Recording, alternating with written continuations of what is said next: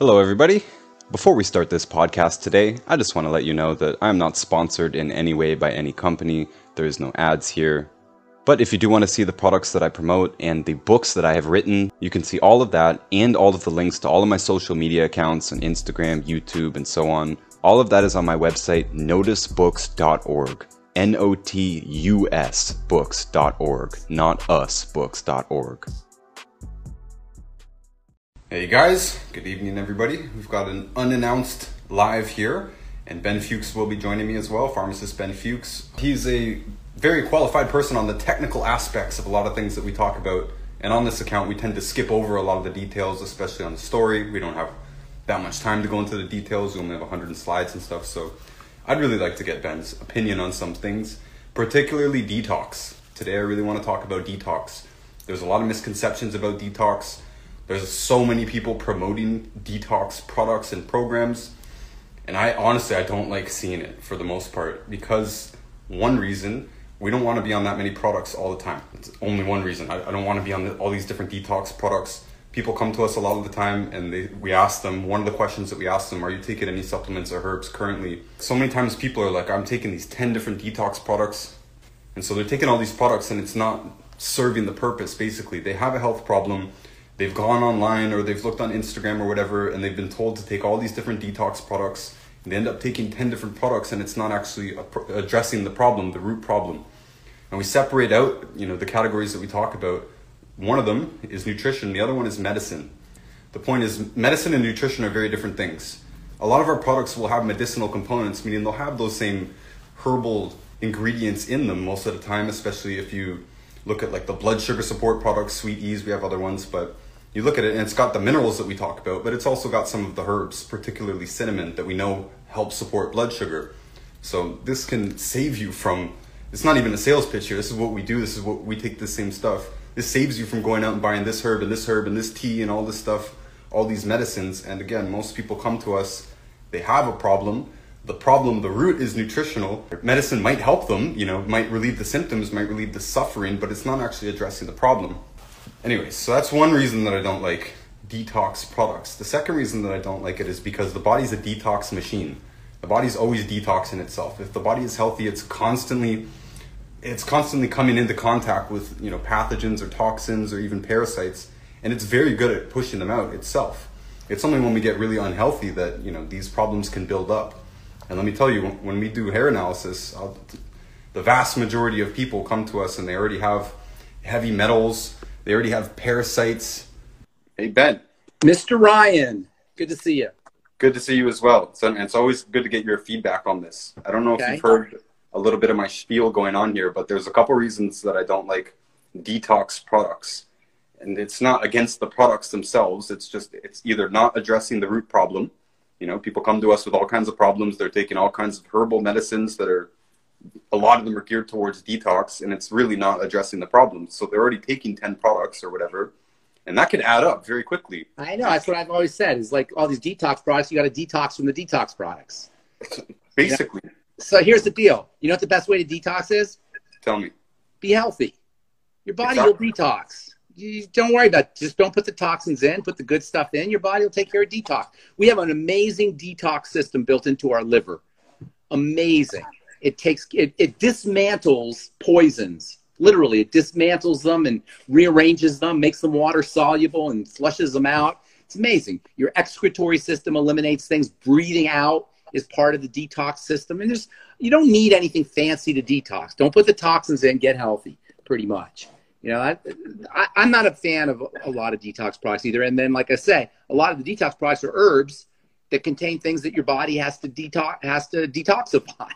Yeah, it seems really silly to me, detox. Make sure your bowels are working correctly, breathe, drink water, move your body and keep that lymphatic system going. Make sure you're using things like vitamin C and selenium and chelating agents like N-acetylcysteine and sulfur. And, it's not very complicated. And then, of course, don't put the toxins in as best as you can. Now, that's kind of glib a little bit because we live in a toxic world, And even if you're not drinking tap water, if you're eating an apple, that apple was watered with some kind of chlorinated or fluoridated water from the farmer, and it's all impregnated in the apple. So it's really hard to be completely clean, but you certainly don't have to do the extra stuff. Prescription drugs, alcohol, cigarette smoke, you know, all these are voluntary, and processed foods and toxins in foods and processed foods. Those are all ways we voluntarily interact with toxins. And then, you know, one of the most toxic things is that we put in our bodies all the time is processed sugar. That's incredibly toxic. So we, you know, to go through all the detox herbs and detox formulas and all the things people want to detox without taking care of sugar and alcohol and cigarette smoke and doing the basics and making sure you're breathing correctly and having good bowel movements and all that, it seems kind of silly to me. I agree. Let's go into the liver a little bit more. Let me say, the liver is an incredible organ. I don't know enough about it, but what I do know is that you can cut it out, like 90% of it. It can be dead. It can have cirrhosis. It can grow back. It's pretty incredible what your liver does. In fact, you know what? You ever wonder why they call it the liver? Where did the name liver come from? Because they used to think that was the source of life. Really? Your liver. That was the source of everything. There's a liver cell, it's called a hepatocyte, can perform 500 different, or can produce 500 different chemicals, one hepatocyte. How does it know 500 different enzymes? How does it know how to do these things? You know, there's incredible things that the liver does. The liver has a whole detoxification machinery that literally will reprocess molecules and make them easier for the body to handle. There are substances that are found in plants, in fruits and vegetables, that support these liver functioning. Glucuronate. Have you heard of this thing called glucuronate? It's found in cruciferous. You ever wonder why cruciferous vegetables are so important? You ever hear people talking about cruciferous vegetables? Broccoli, Brussels sprouts, cabbage, kale. Yeah, I talk about them all the time.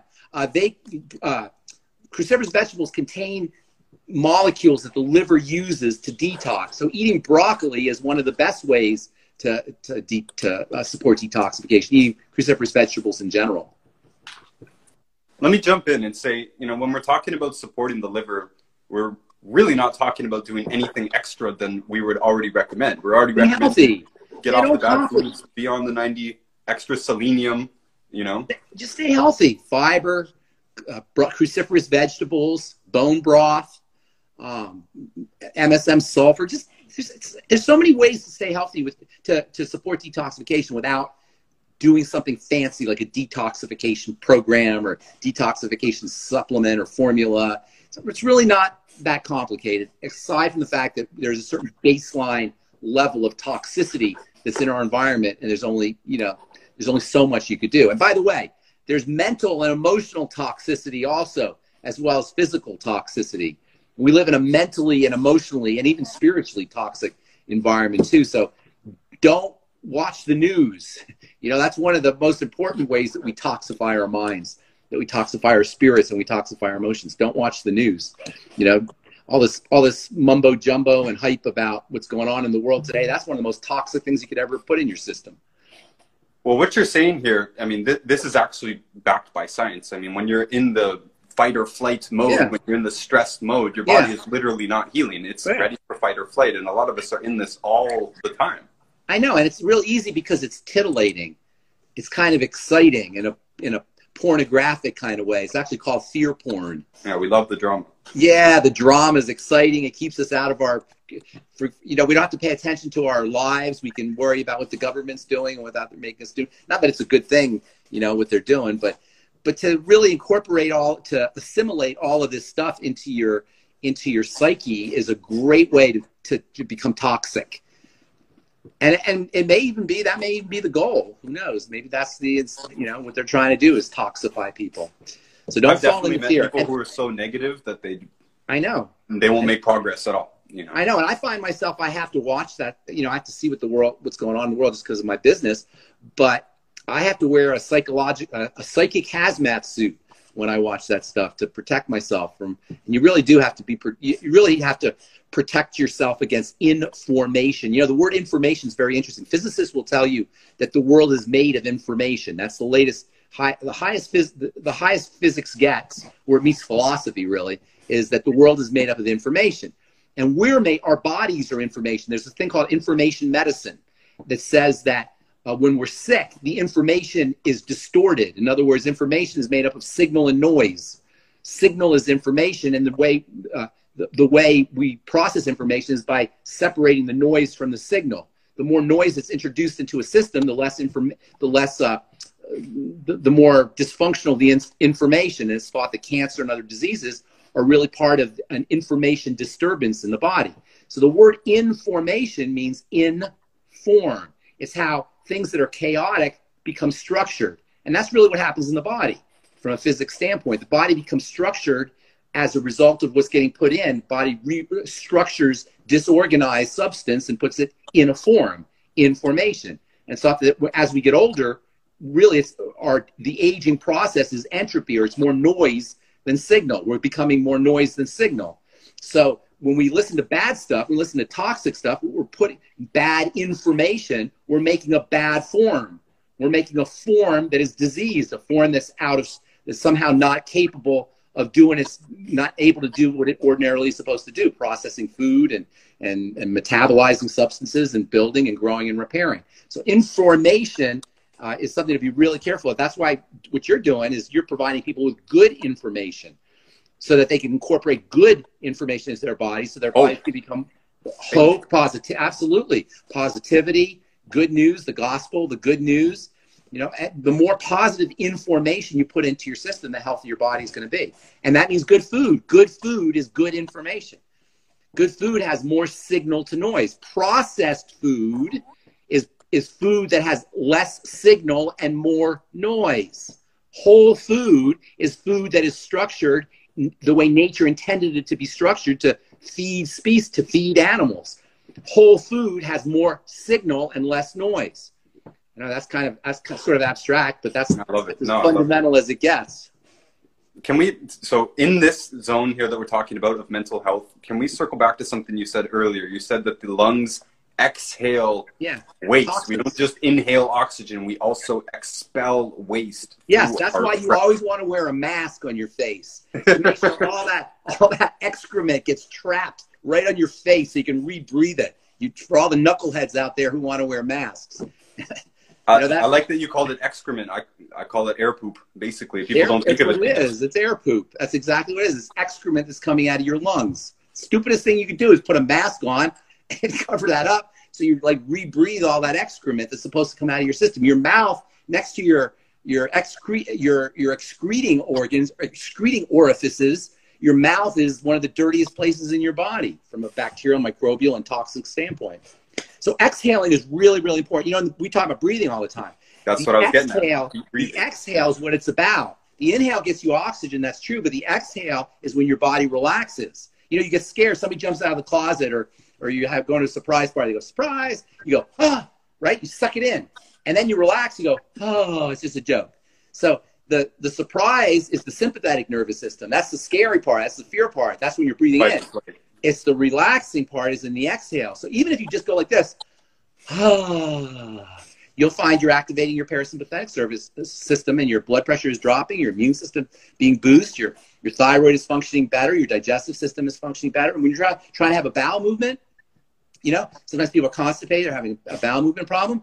The worst thing you could do is what's called the Valsalva maneuver. Have you heard of that? The Valsalva maneuver? You ever see people bench pressing and they go, or exercising? That's called the Valsalva maneuver. That's the worst thing you can do. You know, you see sometimes professional athletes when they're bench pressing go like this. That's like when you're having a bowel movement, you go like that. That's the Valsalva maneuver. That activates the sympathetic nervous system, and that shuts everything down. What you want to do when you're trying to have a bowel movement or an exercise movement is go breathe out. You know, always in the gym, it was always breathe in, breathe out. Exactly. Breathe out. Always, exactly. Yeah, and so when you're trying to have a bowel movement, you want to open everything up. So it's in the exhale, and in the exhale, you're also spewing out toxicity through your lungs and acid. By the way, you know. Everybody's obsessed with this whole idea of acid and alkaline, and one of the best ways to alkalinize your body is to drop the pH or drop the acid level. And that is to drop the acid level to blow off acid. As you blow off carbon dioxide in your exhale, you're reducing the acid levels. Carbon dioxide is acidic. So you're dropping the acid levels in your body. So exhalation is great for alkalinization too. Practice the exhale. A little bit, it's better to give than it is to receive. So you want to breathe in maybe 1 to 2 parts for every 3 or 4 parts of exhaling. You also want to empty out your lungs fully. I mean, there's this That's short right. breathing. You mentioned the face coverings. Like I've only worn them for a plane, and immediately I can't deep breathe. When I love deep breathing, especially when I got nothing else to do. Like I know. I flew for the first time. I flew for the first time a couple days ago, Thursday. I flew for the first time, and since all this stuff happened, and I had to wear a mask for like 2.5 hours. It was awful, and more in the airport. You got to wear a mask too. It was terrible. And of course, the flight attendant, make sure you put that over your nose. You know, I was like trying to sneak some air in. No, you're not allowed to have it over your. Has to be over your nose. I'm one of those guys that just has the water bottle and just keeps it cracked and just. Yeah, I know. That's a good. That's a whatever. Good But anyway, so a lot of people they're breathing in only the top part of their lung. Yes, that's right. They're keeping this waste trapped down all the time. That's exactly right. That's exactly right. You want to empty the lungs completely. Very good. That's a very good point. And also, even when you inhale, when you inhale deeply, your diaphragm drops more deeply, and it activates a plexus underneath. It activates a neural plexus that it also is very relaxing and very health delivering. So make sure when you're breathing in deeply to the bottom of your diaphragm, actually to your feet. Practice breathing into your feet or into the ground. Well, I bring this up because you brought up mental health, and you say it all the time, and we don't say it enough. That deep breathing is it's free, and it's one of the best things that you can do to immediately relax your system and relax your mind and get off of it. It's a form of meditation.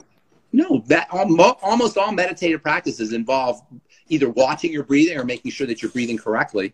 Watching watching any body function, any rhythmic body function, like a heartbeat, your pulse, the breathing, your breathing is a really great way just to fall asleep and relax the body. I mean, when you watch your breathing, something very interesting happens as you're watching. It takes about a couple minutes of watching it, maybe 5 minutes of watching your breathing, but you'll notice something very, very fascinating that is so magical and spiritual and high. And that is this, my friend Ryan. The body breathes itself, and you're separate from that. The body is like when you start to pay attention to the breathing process. What you'll notice is you're not breathing. The body is breathing by itself, and you are separate. You're observing it. You're observing it, and it gives you a sense of detachment from the body. And you can start to see the body as this entity or this animal, this thing that is giving you life, that's allowing you to participate in the world. And your job as a being that's detached from the body is to take care of this thing, to love this thing, to nurture this thing as you would an animal or a pet or a baby. This thing is your best friend. And because we're attached to it, we don't see it as somehow something that's taking care of us. But when you start watching your breath, you start to notice that the body has a life of its own, and it's independent of you. You can't stop breathing. Well, you can try. It'll. You can't. No, what'll happen is you really. I mean, you have to hang yourself or something like that, really, in order to stop breathing, because your body will force yourself to breathe. But when you're watching your breathing, it takes a couple minutes to do it. All of a sudden, you'll notice, wait a minute, my body's just breathing. I'm not breathing it. My body, I'm just watching it. I mean, it's a pretty amazing thing. And like I say, it's magical, and it takes you to this very interesting place, which is why meditation and breathing, correct breathing, have always gone hand in hand. People get tripped up on meditation. People think that you got to clear your thoughts when, as you said, most of them have you focusing on something. You watching the breath thing. or your toes. Think about how your life is. I hate authority. I always talk about authority, somebody else writing your story, government authority, legal authority, religious authority, health authorities. I don't like the idea of authority. I was raised in the 1970s. That's when I grew up. I was like, I don't know if you can begin to relate to the 1970s, Ryan. I mean, that was so long ago. And in the 1970s, we had a thing about questioning authority. So I grew up with this, just being very skeptical of authority. I don't want to be anybody's authority. I don't like somebody telling me what to do. Authority comes from the word author, right? Somebody's writing your story when they're your authority. Write your own story. Be your own authority, right? That's how I look at it. So, the government is an authority. Police are an authority. Legal system's an authority. There's all these authorities. But you know what the number one authority is in most people's lives? Their thoughts. We are slaves to our thoughts. Our thoughts are like our masters. People, I had a friend, beautiful girl. She used to work for me. And she one day, she went into her brand new BMW, which she loved, and she took a freaking gun and blew her brains out in the car. You know why she did that? Because a thought told her to do it. So thoughts will tell us to kill ourselves. They ruin our lives. They're our authorities. They're our bosses. So controlling your thoughts is so darn important. And it's not even controlling thoughts. Forget I said that. Watching your thoughts. Understanding the thinking process. Because what is a thought really? I mean, think about it. What is a thought? A thought is something that comes up, it sits there for a second, and then it goes away. It comes up again, it sits there for a second, and then it goes away. Most of us think 90% of the same thoughts all the time. But nonetheless, it's a process. It comes up, it appears, it disappears. It comes up, it appears, and disappears. So what meditation is watching that process, becoming curious about that process, investigating that process. To meditate is to investigate that process. Like you're a detective, or even like a cat watching a mouse, or watching a hole where a mouse is going to come out of. Watch the process. And what you'll notice is, as you're watching the process, this is the coolest thing. As you're watching the process, it will disappear. Because you cannot watch the process and think at the same time. And this is how you silence the process, by watching it. The only way you can think a thought is if you're not watching the process. We go into the thought world and we accept everything is true.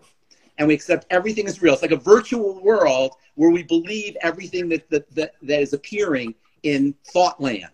And that's what causes people to commit suicide. That causes people to get stressed. That's what causes people to get sick. That's what causes people to have miserable lives. Really, is this slavery that we have to the authority of something that is not even real. So what you want to do is, number one, you want to watch the process. You're never going to stop the process itself unless you're watching it happen. If you're not watching the process, you're going to be a slave to it. The second thing you're a victim. You're just a victim of these things that come up. Yes.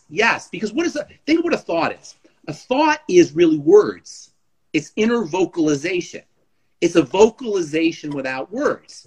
And so what you want to do with a thought is, instead of doing what the thought says or believing the thought, you want to just listen and watch the thought and see a process. It's kind of like what you want to do with any good relationship.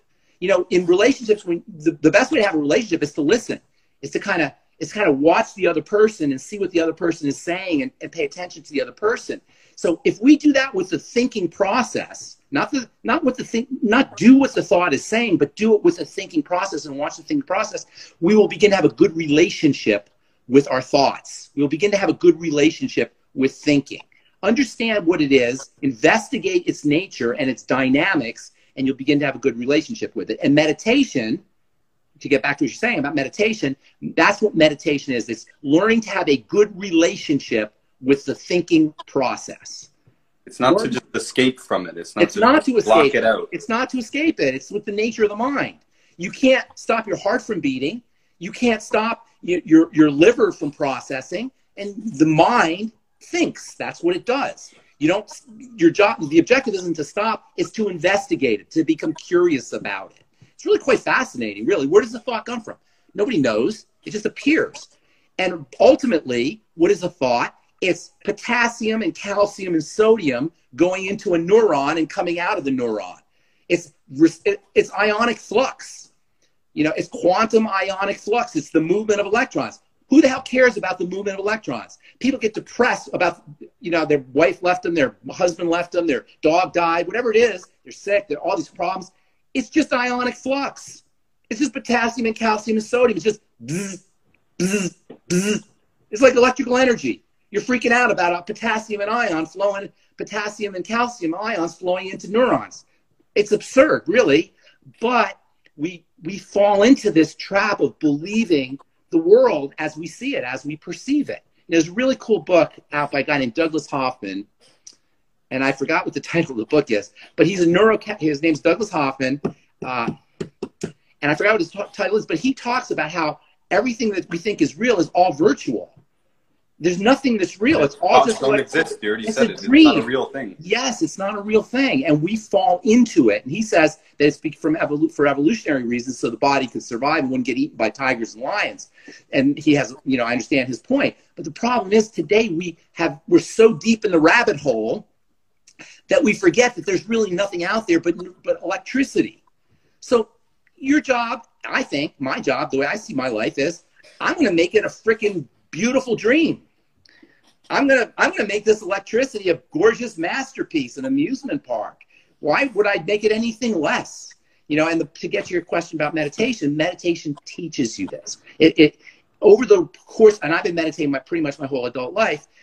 Over the course of the months, of the days, and the months, and the years of meditating, eventually you realize the impermanent and insubstantial nature of everything we take as real. And that includes, we're talking about the physical stuff. That includes nutritional supplementation, and that includes food, and that includes exercise. That's all great stuff, and that's all fun stuff, and do it. But don't freak out about it. We're here to have a good time. You're here. This is an amusement park we're in, and it's actually very, very similar to a dream in a lot of ways. When you dream, it really seems like, the car is there, the house is there, the girlfriend, the boyfriend, the dog, the cat, whatever. It really seems like it's there. But where is it really? Here. It really seems like it's there. But you're still in bed. Your eyes are closed. And as real as it seems, it's really in here. Well, in a way, where's all this happening? Where's all this happening? It's happening right here. Where is this conversation happening? It's happening in here. I'm having this conversation. It's being perceived and it's being processed and all this stuff's going on in my brain. And then I'm like a ventriloquist throwing out here and making it look like it's real, but it's really happening in my brain. If I take a drug right now, I'll have a completely different reality because I'm changing my brain. Everything is happening in here. Everything you think that's out there is really in here. It could be no different. And when you love somebody, when you have love, guess who's getting the oxytocin? Guess who's getting the dopamine, right? Guess who's getting the immune benefits? And when you hate somebody, guess who's getting the cortisol? Guess who's getting cancer? Guess who's getting inflammation? So when it says in the Bible, love your neighbor as you love yourself, what it really means is when you're loving your neighbor, you're loving yourself. Yep. Because it's all happening it's all happening in here. It's not happening out there. And that's why, to me, that's the importance of understanding or at least beginning to investigate the true nature of the world is all about. And that's why meditation is so important. I hope people don't think this sounds too metaphysical. You literally can create your reality, but further than that, this has a heck of a lot to do with your body. It's not that you can create your reality. No, you do recreate your reality. I love that saying. I create my reality. Oh no, you don't create your reality. Really? Who creates your reality? Do I create your reality? Am I creating your reality? Of course you create your reality. Who creates your reality? Somebody's got to create it. Of course it's you. That's self-evident that you create your reality. And while it's metaphysical, meta means above, right? Metaphysical is above physical. In order to control one level, you got to go one level up. You can't just address the physical. The physical is controlled by the metaphysical. Everything we're talking about here is going meta. You always want to go one level up. This is the problem with the medical model. The medical model tries to treat the physical at the physical. And that's the problem with what I call allopathic nutrition. Have you ever heard me talk about allopathic nutrition? Allopathic nutrition? Yeah. Allopathic, you know what allopathic means? I'm sure I've heard you say the phrase, but I don't know what you're getting at. Okay, so let me tell you. Allopathy means against, allo means against, pathology, disease. Allopathy is against disease. Allopathic medicine is the medicine that we practice today. That's mainstream medicine. And we fight disease. We create medicines that fight disease. That's called allopathic medicine, as opposed to homeopathic medicine, which is medicine, homeopathy, which is medicine that treats disease by giving you something that causes disease. That's how homeopathy works. So if you have itch, you'll get a homeopathic remedy that causes itching. in a high amount, high dose, but you'll get a very, very tiny dose. And the logic is that when you get a tiny dose of something that causes a disease, it stimulates your body to make anti-disease chemicals. Does that make sense? Should I say that again? Because homeopathy confuses a lot of people just for that. Let me tell you something. It's the real deal, but it works electronically. It works with electrical energy, so you can't really detect it. There's not enough active substance to do it. It's all electrical. It's subtle, so you can't really say it. But I've seen it work with my own eyes, so I'm a believer. In fact, it works so well that it's actually legal. It's legal medicine. But the point I'm making is about allopathy is we fight disease. We create medicines that fight disease. You have to be very careful about something called allopathic nutrition. Allopathic nutrition is when you use nutrients to fight disease. Yeah. Oh, I call it this for that. Oh, I have this illness. I take that nutrient. I'm this for that. That's doing the same thing that allopathic medicine does, that drug medicine does, except you're doing it with nutrients. It's a little better. We have to combat that type of question all the time. What do I take? What do I take? What do I take? Support the body. Right. So what you want to do is you want to go meta to the disease by treating the whole body. To go meta to the disease, you one level up from the symptom or from the joint or from the heart, the organ or whatever's being affected. To go one level up from that is to treat the whole body. You don't want to treat I have liver disease. What do I do? I have digestive disease. What do I do? I have migraine headaches. What do I do? Treat the whole body. Take the Mighty 90 essential nutrients. Make sure that you're having regular bowel movements. You're breathing correctly. You're not eating the sugar. You're exercising and moving your body. You're getting enough rest. All the things we always talk about. It's that simple. But we live in a world where we're conditioned by this pharmaco-medical strategy, unfortunately for economic reasons and financial reasons, that wants us focusing on this level. Always go meta. Always go one level up. That's a rule of thumb. If you want to be powerful in life, go one level up from where everything seems to be appearing. And that gets back to this whole idea of meditation and how the world is structured and how our thoughts are put together. Don't focus on the thought. Go one level up and watch the process. Watch what a thought is. Its power really, really quickly. What's that? The negative thoughts particularly, tend to lose their power very quickly once you just sort of get into the process. Them. Yeah, absolutely. There's just nothing. It's nothing. It's potassium and calcium and sodium. It's ionic flux. It's electricity, and we're freaking out about electricity. So all this goes right back to the start and what I said, why you don't really like detox products, because it's not approaching the whole body. Yeah, I don't want to say I don't like them. It just doesn't seem like a great strategy for detoxification because, like you said, your body now has to detox from the plants and the herbs. Most detoxification strategies use herbs. Herbs are medicines. They're gentle medicines, nonetheless they're medicines, and they contain toxins. Because medicine... You know this from pharmacy school too, yes, right? Like people think that herbs are all good, but a lot of times they're acting like a drug. They're doing the same thing. They are drugs. We get herbs are drugs. They work in a drug-like, a pharmacological-like effect. Not all their mechanisms are pharmacological. There's nutrients in herbs too. But many of their mechanisms are pharmacological. But because they're so mild and because the human body has evolved with these things over the course of millennia, they're not as toxic as drugs. Nonetheless, they have a pharmacological effect, and the liver has to detox them. So when you take, for example, chamomile, right? There are components in the chamomile that will relax you, but many of those components that will relax you have to be detoxified. So now you put if you take burdoc's a classic detoxification herb. You'll find it in a lot of detoxification formulas. Yes, burdock has stuff in it that can detoxify, but your body has to detoxify the burdock. So why? Vitamin C is as friendly as it can possibly, there's no molecule friendlier to the body than vitamin C. Although all the Mighty 90s have a certain amount of friendliness, but vitamin C is an ultimate. We're like one enzyme system away from making our own vitamin C. All other animals can make vitamin C, except just us and like guinea pigs, right? Yeah, guinea pigs, gorillas, and the fruit bat, and humans, right? So the vast majority of animals, 99.9% of animals, can make them. For some reason, because we were frugivores, we ate a lot of fruit. And fruit contains vitamin C. This is the thinking anyway. We lost this enzyme system. We lost the ability to make vitamin C by this enzyme system got deactivated. But we're one enzyme system away from making this incredible substance, which is why it's so friendly and so non-toxic. And it is such an incredible multifunctional detoxification, among many other things, supplement. It is the quintessential anti-aging supplement or nutrient is vitamin C. In fact, and I don't know if I've talked about this before, so stop me if we have, vitamin C deficiency, you know what they call that? They call that scurvy. Scurvy, right?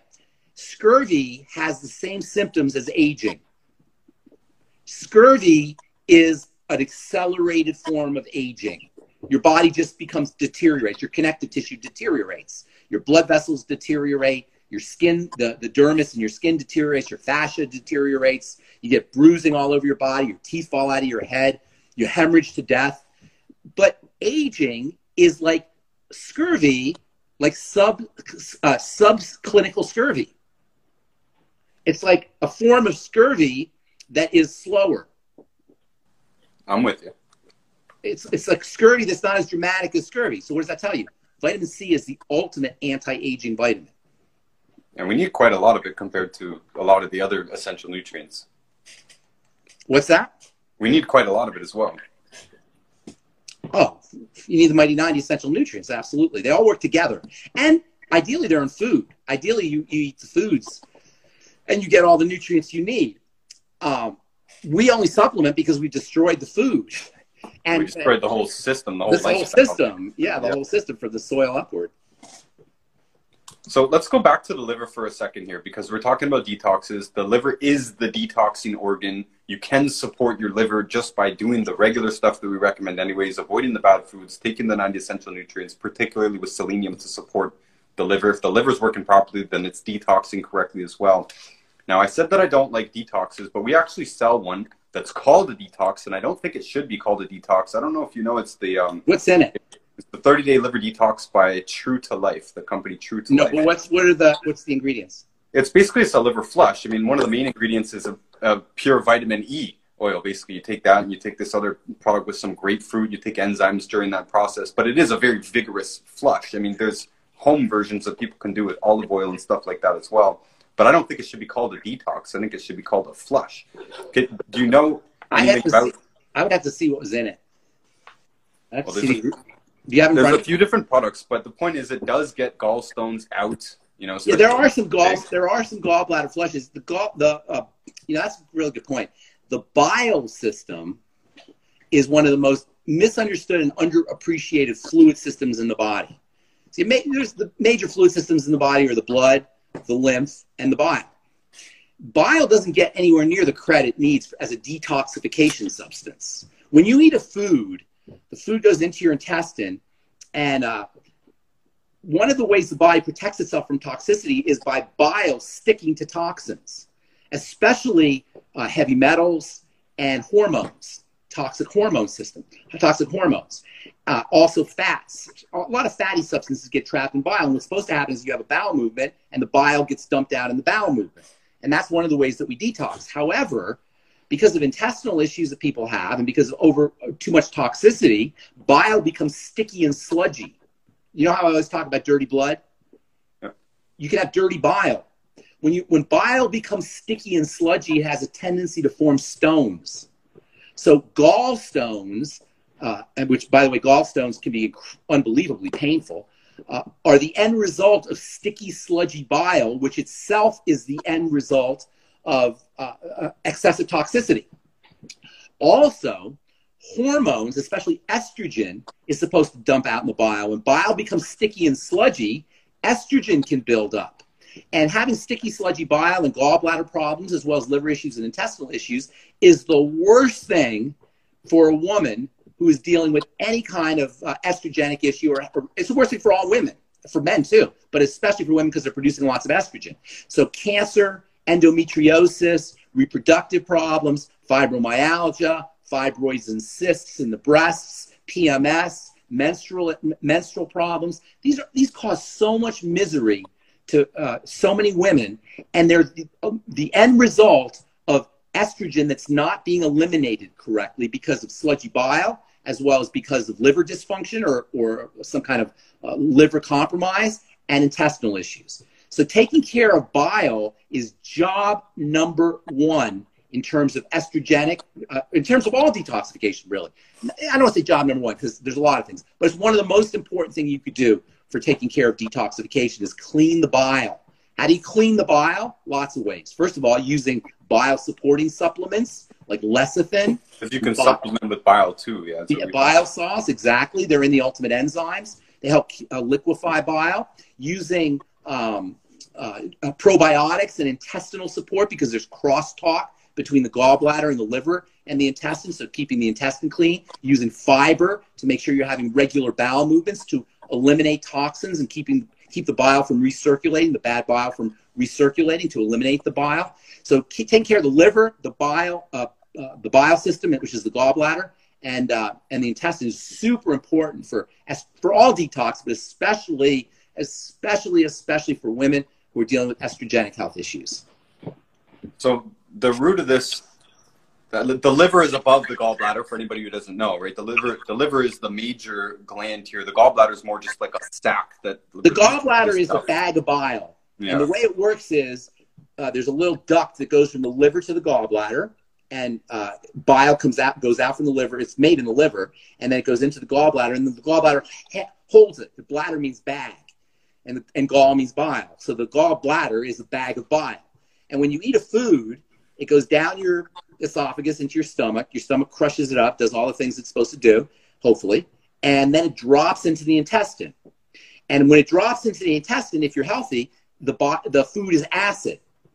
It's acidic, This right? converts it, yeah. What? Yeah, because all the stomach juices and the stomach acid has crushed it up, and now it's an acid it's called chyme, chyme, and it's kind of like a mushy, soupy kind of material, and it's acid, right?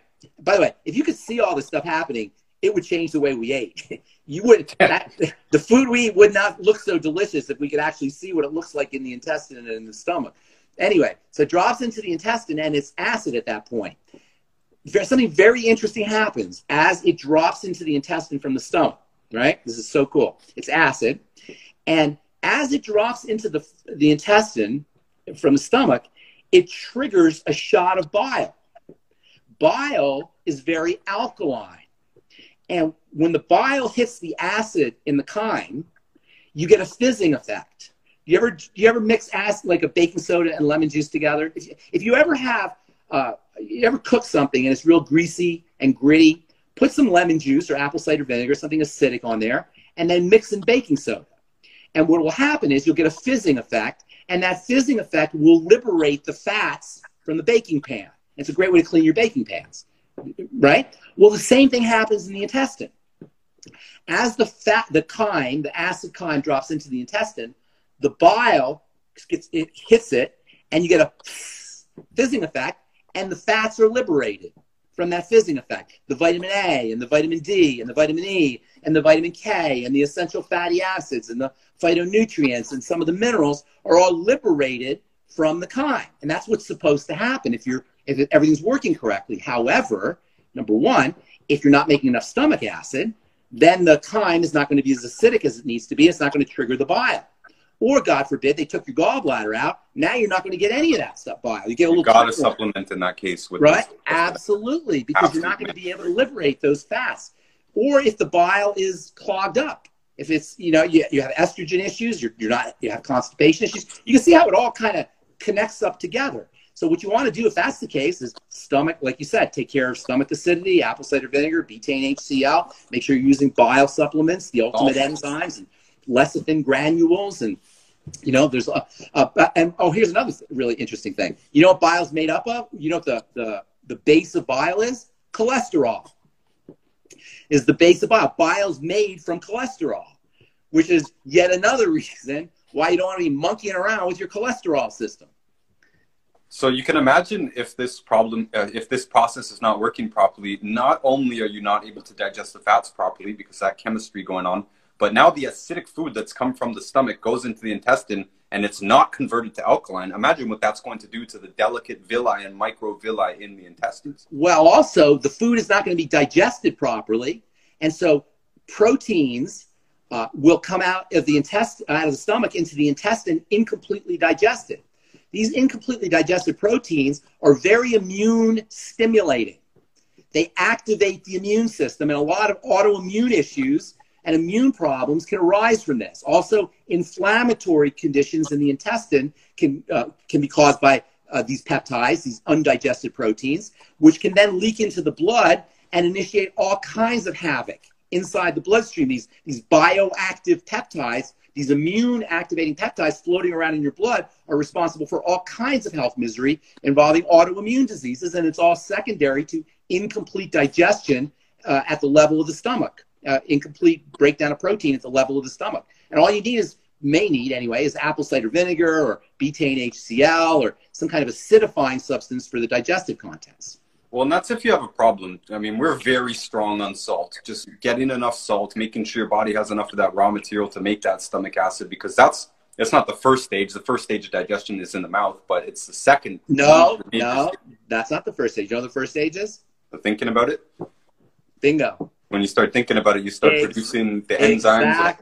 Exactly. Let's mention this too, because we talked a lot about stress, and we're talking about overall body health here. Let me just say one last thing about that before we say that.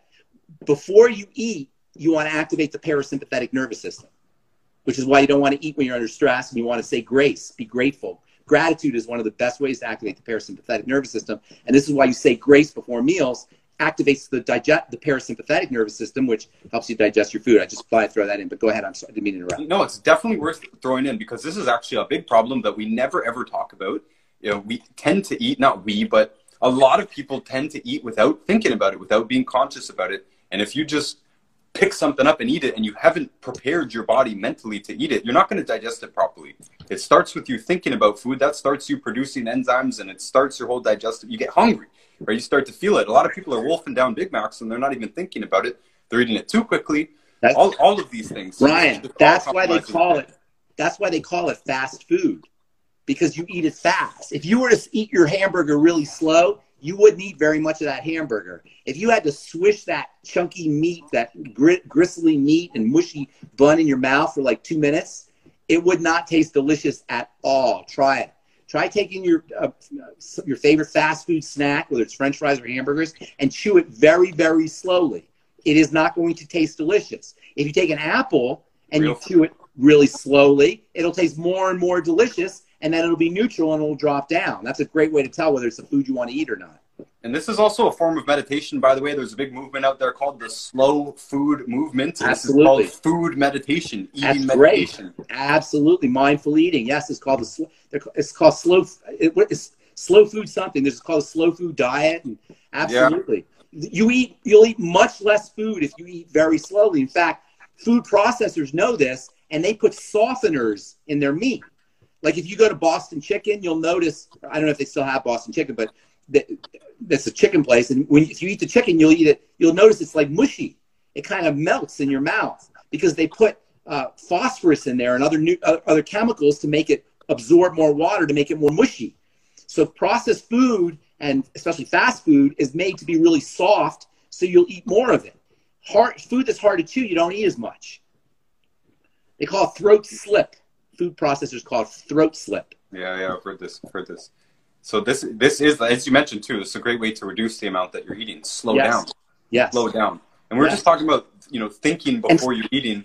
This is one of the benefits of home cooked meals. You can smell it, you can feel it. I mean, sometimes the food takes an hour, 2 hours to make. You are so anticipated, ready to eat it. All of your enzymes are ready. Dopamine. Your stomach acid's ready. Dopamine. Yep. Anticipation. And you said something else about slow. Slow activates alpha brainwaves and the parasympathetic nervous system. That's why when they do hypnosis, they always go, boom, boom. They don't go like this. They go, dude. There's something called food porn.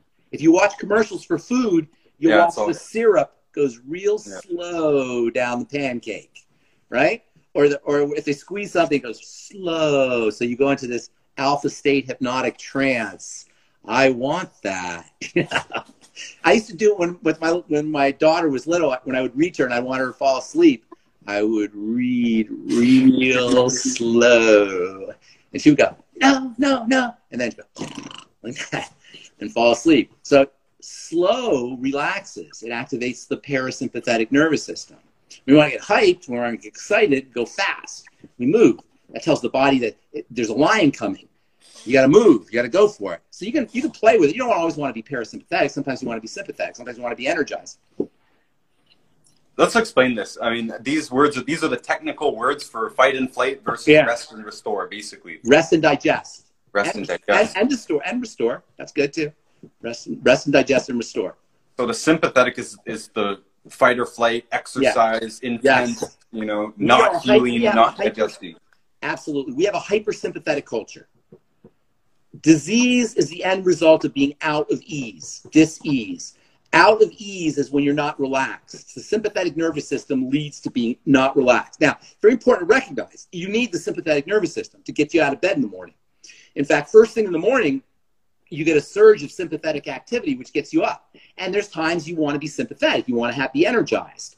And so it's not like as easy as always be parasympathetic, but you want to be much more relaxed than you are energized to be optimally healthy.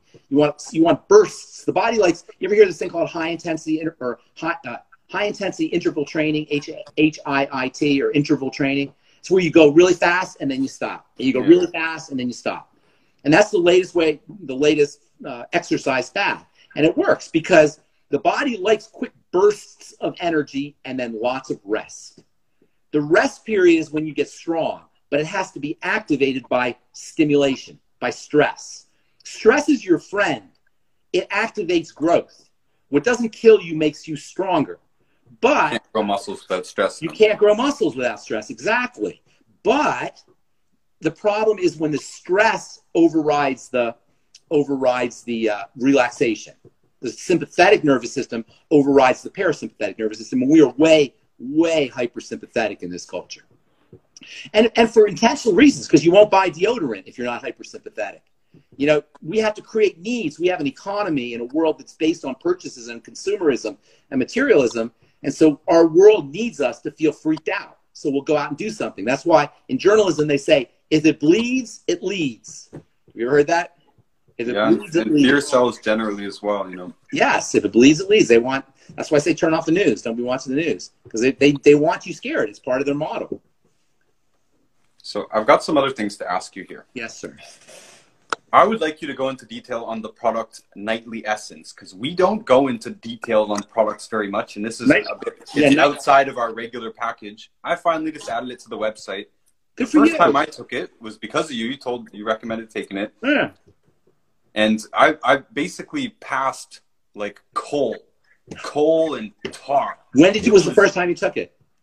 This was years ago. This was multiple years ago. It was very strong. And I didn't understand what made that product so much different from a regular probiotic enzyme product. Well, it's got multiple bacteria. There's hundreds of types of bacteria. So I don't know, it's like 500 different types of bacteria that live in your colon, right? And most probiotic formulas will have a few. This has 14, I think 12 or 14 different bacteria. So that's number one. Number two, it also has enzymes in it. It also has digestive enzymes. So it has kind of two mechanisms of action for digestive health. Probiotics, these days everybody knows about probiotics. When I started talking about them 25, 30 years ago, it was kind of unknown.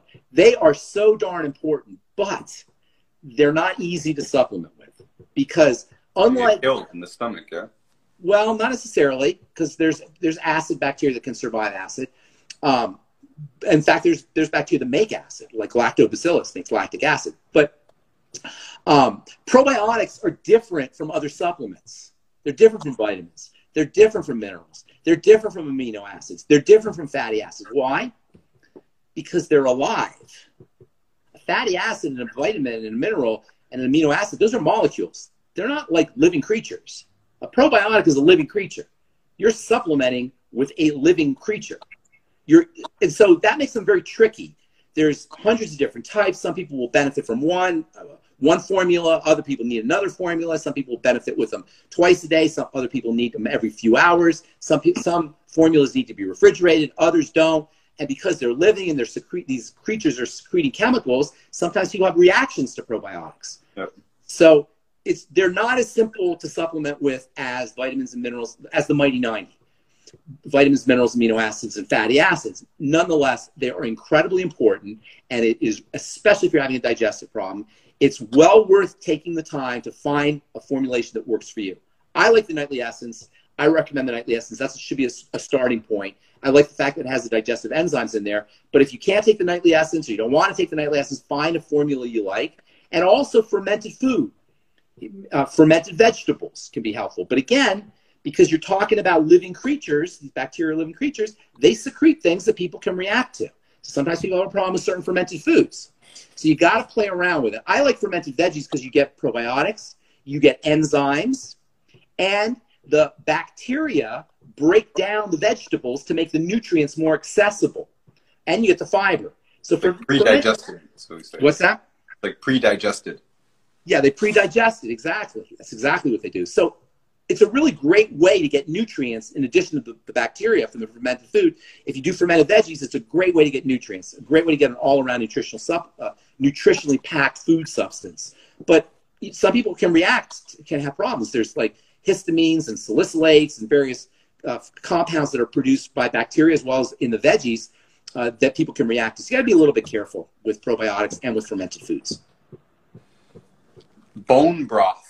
This is another thing we recommend all the time. That stuff's awesome. Can you go into some detail on bone Yes, broth? if you want to stay young, if you want to keep your skin looking good and your joints, your fascia, and all the connective tissue inside your body, and your bones strong, eat bone broth. Chicken soup. They used to call it chicken soup. Now we call it bone broth. And bone broth is a little more descriptive because now chicken soup can be Campbell's or it can be just the broth.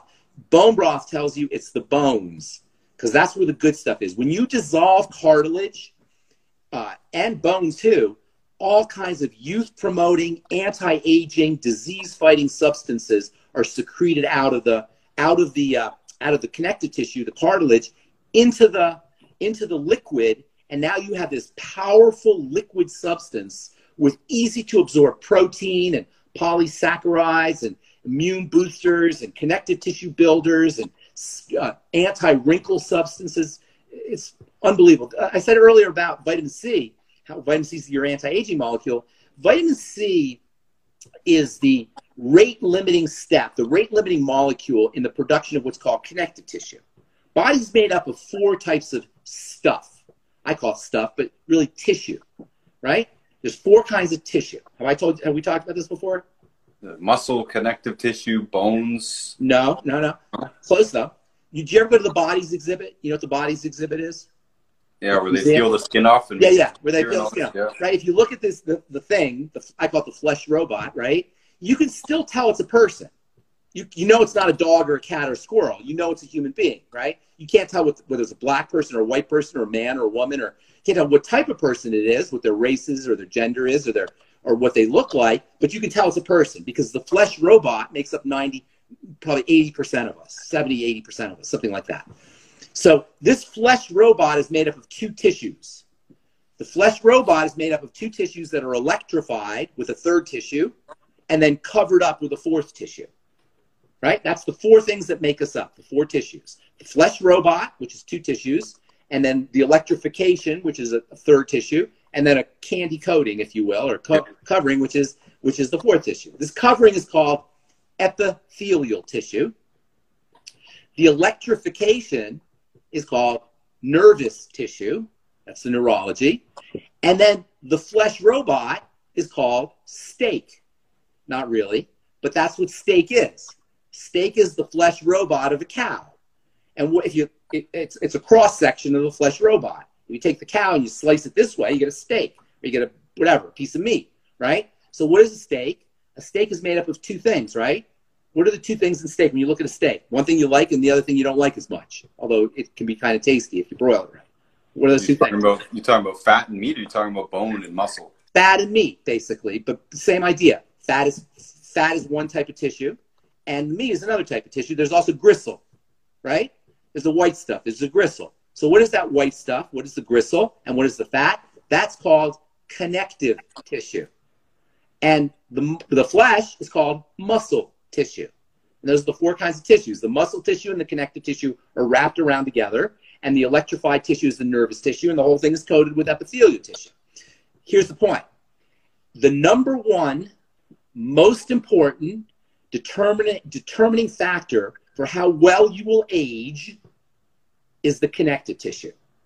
The connective tissue holds the muscle tissue in place, and the connective tissue feeds the muscle tissue. Blood is connective tissue. Blood vessels are connective tissue. Fat is connective tissue. Bone is connective tissue. Connective tissue is the cartilage, and connective tissue is the fascia.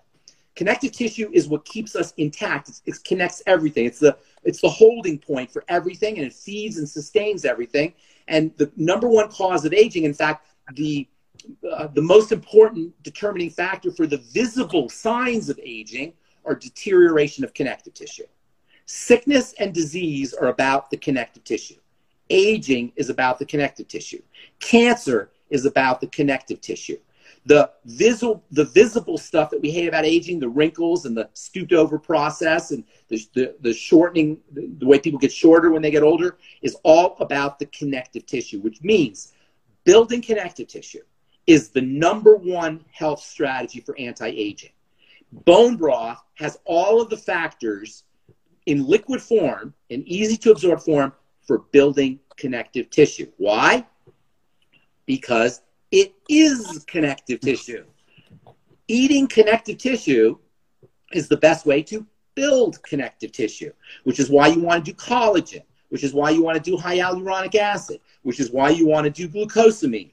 All of our strategies for building building joints for arthritis are about building connective tissue. If you want to stay younger longer, take arthritis supplements. Pretend you're an arthritic. You'll have less wrinkles. Treat yourself like an arthritic, and your skin will look better. Anything you do to build connective tissue is going to make you healthier. Not only that, and this is really cool, when connective tissue breaks down, it releases growth factors. Why? Because when you're injured, this is how cool evolution is in the human body. It evolved a system for the injury triggering growth.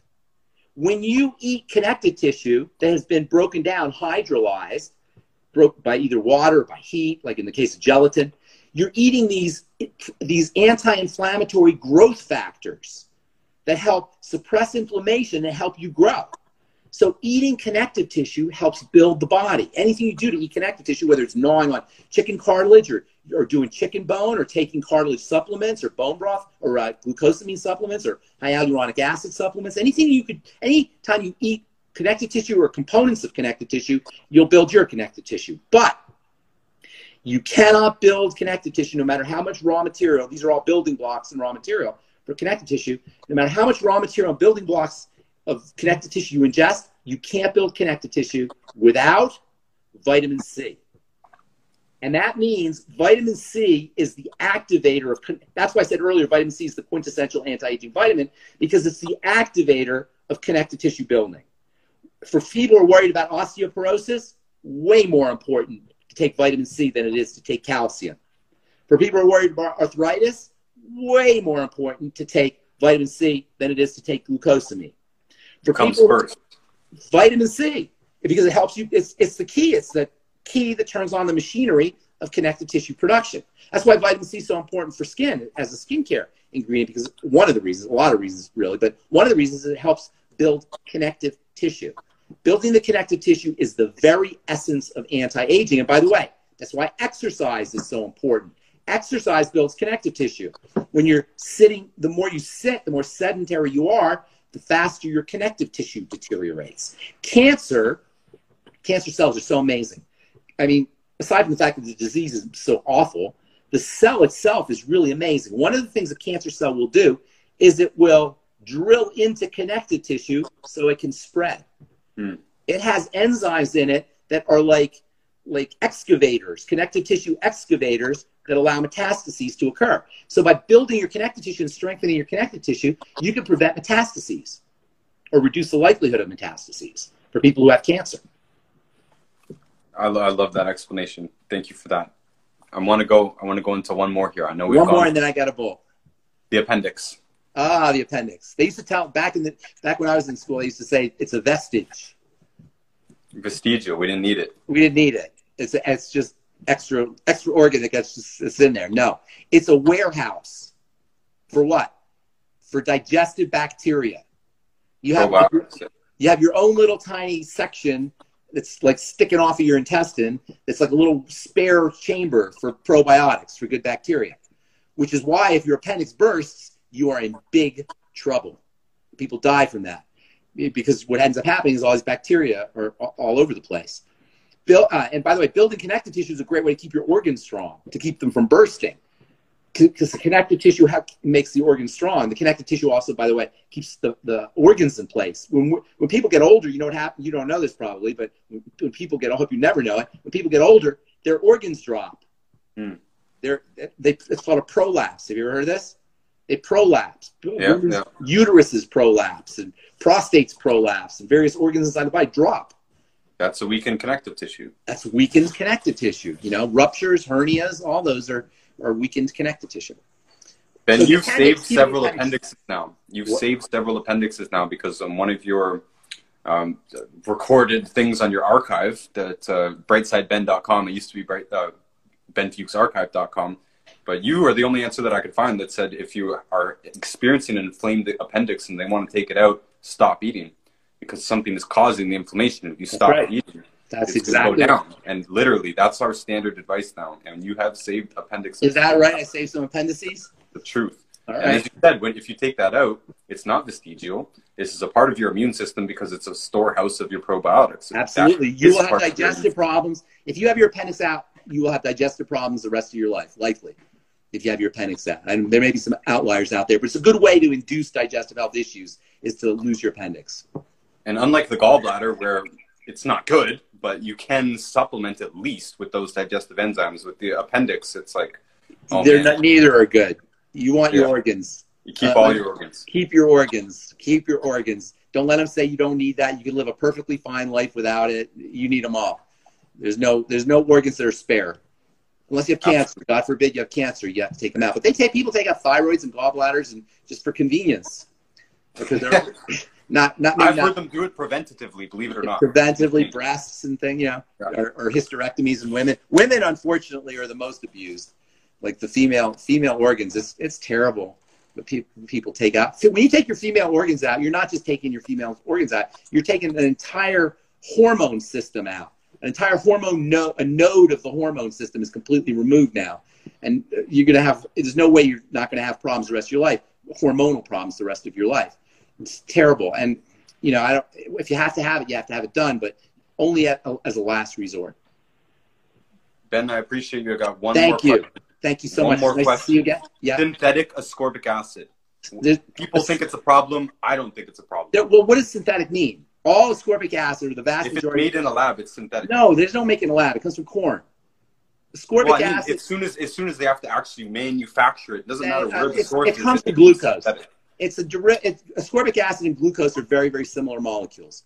And so ascorbic acid is easy to make from sugar. So anything that has sugar in it can be turned into ascorbic acid in the lab. And corn is usually the most important source because corn is a commodity. So there's lots of corn around. So once ascorbic acid is in your mouth and in your bloodstream and it approaches the cell doesn't see the ascorbic acid as being derived from corn or being derived from an orange. Think about it. When you eat an orange and you get the ascorbic acid from the orange, natural ascorbic acid, it's digested. The orange has gone through all kinds of processing. And by the time the ascorbic acid is in the blood, your cells don't know whether that came from an orange or whether it came from corn or whether it came from anything else. It doesn't know the difference. It just sees the molecule. And at the level of the cell, the ascorbate, which is the part of the ascorbic acid that interacts with the cell doesn't know where it came from. It just sees ascorbate. However, this is always important. This is why food is always better than supplements. When you eat an orange, you're getting cofactors that help that ascorbate work more effectively. Phytonutrients. You're getting flavonoids and such. Yes, phytonutrients. And whole foods are always better than supplements. But the idea that synthetic vitamin C is not vitamin C, and I've heard people say this, and that's a misunderstanding. It's arbitrary. Well, at the level of the cell doesn't know where that ascorbate came from. It's just a molecule at that point. It doesn't know whether it's GMO or not GMO or corn or apples or oranges. It came from your food or came from a capsule or where it came from. It just sees the molecule. But food is always a better choice because food has other things in that molecule.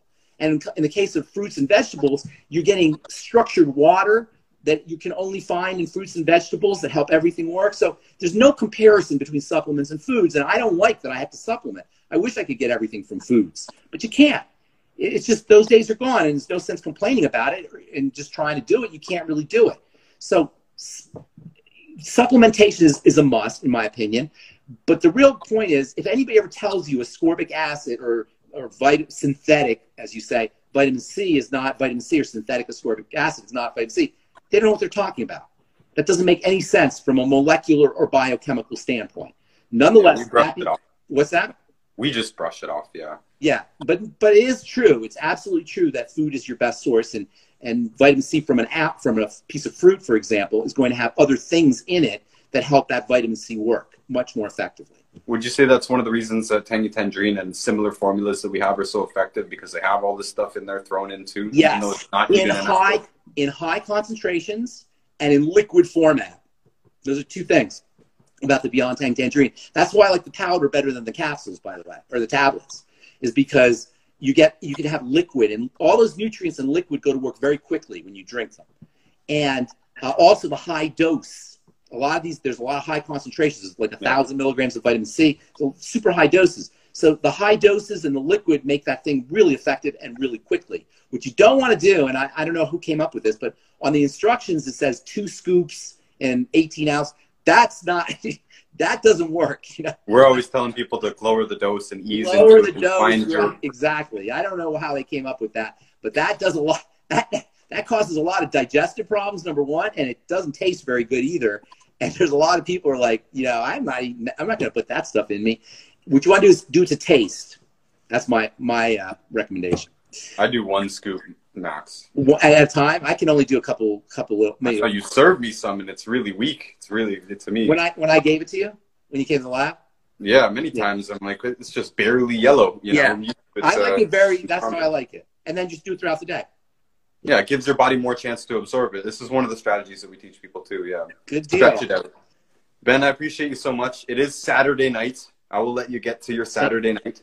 All right. I hope everybody appreciates it as well. Yes, we'll talk to everybody soon, and I'll do this again sometime soon. Take care, Ben. Bye, buddy. Now I'll wrap this up a little bit.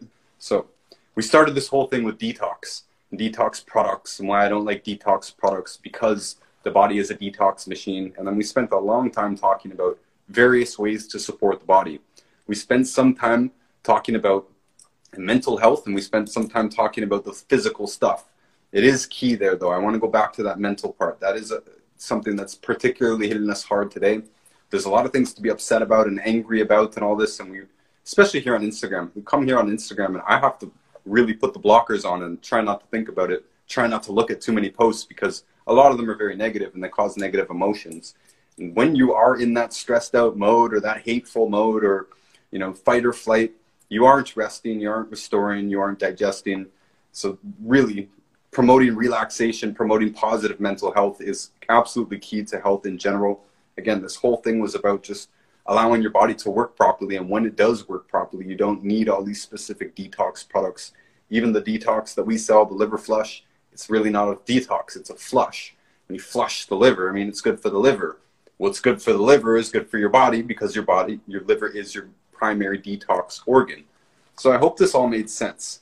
And I just wanted to add one thing. I wrote a whole bunch of things down here that I wanted to touch on, but we covered so much here. I mean, even things like he's mentioning, when you're eating an apple, it's structured water. We could go into that, right? The plant structures the water as it sucks it into its cells. So the water that's inside of a fruit or anything like that is structured water, and that's phenomenal. But I definitely wanted to touch on one of those mental things. There's a book called The Art of Power, and it's written by a Vietnamese man that I can't pronounce his name, but it's called The Art of Power. And I fell in love with this book when I read it. And one of the things in it that he said is that these Buddhists or these monks that are talking about, he said, if somebody is being hateful or negative or something towards you, this goes for posts too. If there's posts that are being negative, the president's doing something that you don't like, all this stuff, the Buddhists will say, I don't need to accept your hate, right? And if you don't accept the hate, the negativity, the anger, if you don't accept that, they say you can keep it. right? That means the person who is angry, the person who is hateful, the person who is doing the action that you don't like, they have to keep that. And if you know about this, then that means, you know, you hating anything or being negative towards anything. Ben was talking about getting control of your thoughts, because if you don't, it actually harms you, right? And that's why the Buddhists are saying, I don't need to accept your anger. You can keep it, right? You can keep that poison in your own life. And if you don't have to accept these things into you, you know, here we don't get very much negativity, but sometimes they do.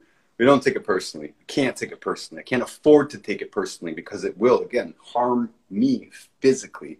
And if you're caught up in this fight or flight, anger and hatred and all this stuff, you're not really allowing your body to thrive with the things that you're putting in it. And I hope that makes sense. You can put all the good stuff into the body that you want, but if you're not in control of the mind, the body's not doing any of this properly. You're in a different world. You're in a different mode. And fight or flight is just a shorthand way to put it, but realistically, you're blocking a lot of processes in your body. And on the positive end, when you do just, again, either brush the negativity off or, you know, just give out love and gratitude and all this stuff, you are releasing on top of allowing your body to work properly with the nutrition and all that, you're releasing all these positive hormones. And this is a self-driving process in both cases, right? The negativity can continue to drive negativity and disease, and then reverse that in the positive thinking and all this stuff, mindfulness, you know, not just in being not in control of your thoughts, but being aware of your thoughts and not allowing negative thoughts to influence you, and then, you know, focusing on the things that matter. We're talking about slow food and slow eating. This allows you to appreciate what you're eating more. This allows you to have more time to do the eating and do the digesting and all of this. These cycles push each other. So you really want to get into that mode of not accepting the anger and the negativity. And also, as Ben said, with information, it's part of what we do here is give people information that gives people hope, that gives people faith. It's the bad part when you don't know what's going on, right? Your body's failing and you don't know what's up. And so that can cause stress itself. The Buddhists also, again, I don't know if it was in this book, but it's mentioned in many books. They call it the two arrows, or the two thorns. The first thorn is the problem, and the second thorn is your stress about the problem. And the second arrow, or the second thorn, can be worse than the first one, right? You can get a small injury and it's not a big deal. You make it a big deal, right? You can have a small health problem, and if you don't know any better, or you go to your doctor and they say, oh, you're going to need to be on this medication for the rest of your life, that's a second arrow, right? So this can drive this whole process backwards, and you really want to get control of that. And hopefully what we do here and what we did here tonight with all this information helps drive you to forget about that second arrow, get rid of it, and realize that whatever the arrow is, whatever the thorn is, whatever the problem is in the body, you can fix it. Your body can heal itself. As we just mentioned, this whole thing, talked about detox. We didn't spend any time talking about, oh, this herb helps you detox and all this stuff. No, your body detoxes. Your body's a detox machine. So you just need to work with that process. The information is empowering, because you know that you can do these things to support your body in all these various ways. And most of it comes down to the same thing, right? This is the same old story we say all the time. Ben went into detail on vitamin C and probiotics. We say this every day, right? Get off the bad foods, get on the 90 essential nutrients. Vitamin C is one of those. Always we're talking about selenium. Selenium is another one of them. But that's it. You know, it's good to know about those individuals, but you really don't even have to. As long as you know that your body can heal itself, your body wants to heal itself, it's trying to heal itself all the time, all you've got to do is support that process. And I hope that wraps it up. And I appreciate all of you, and we'll see you next time. Take care, everybody.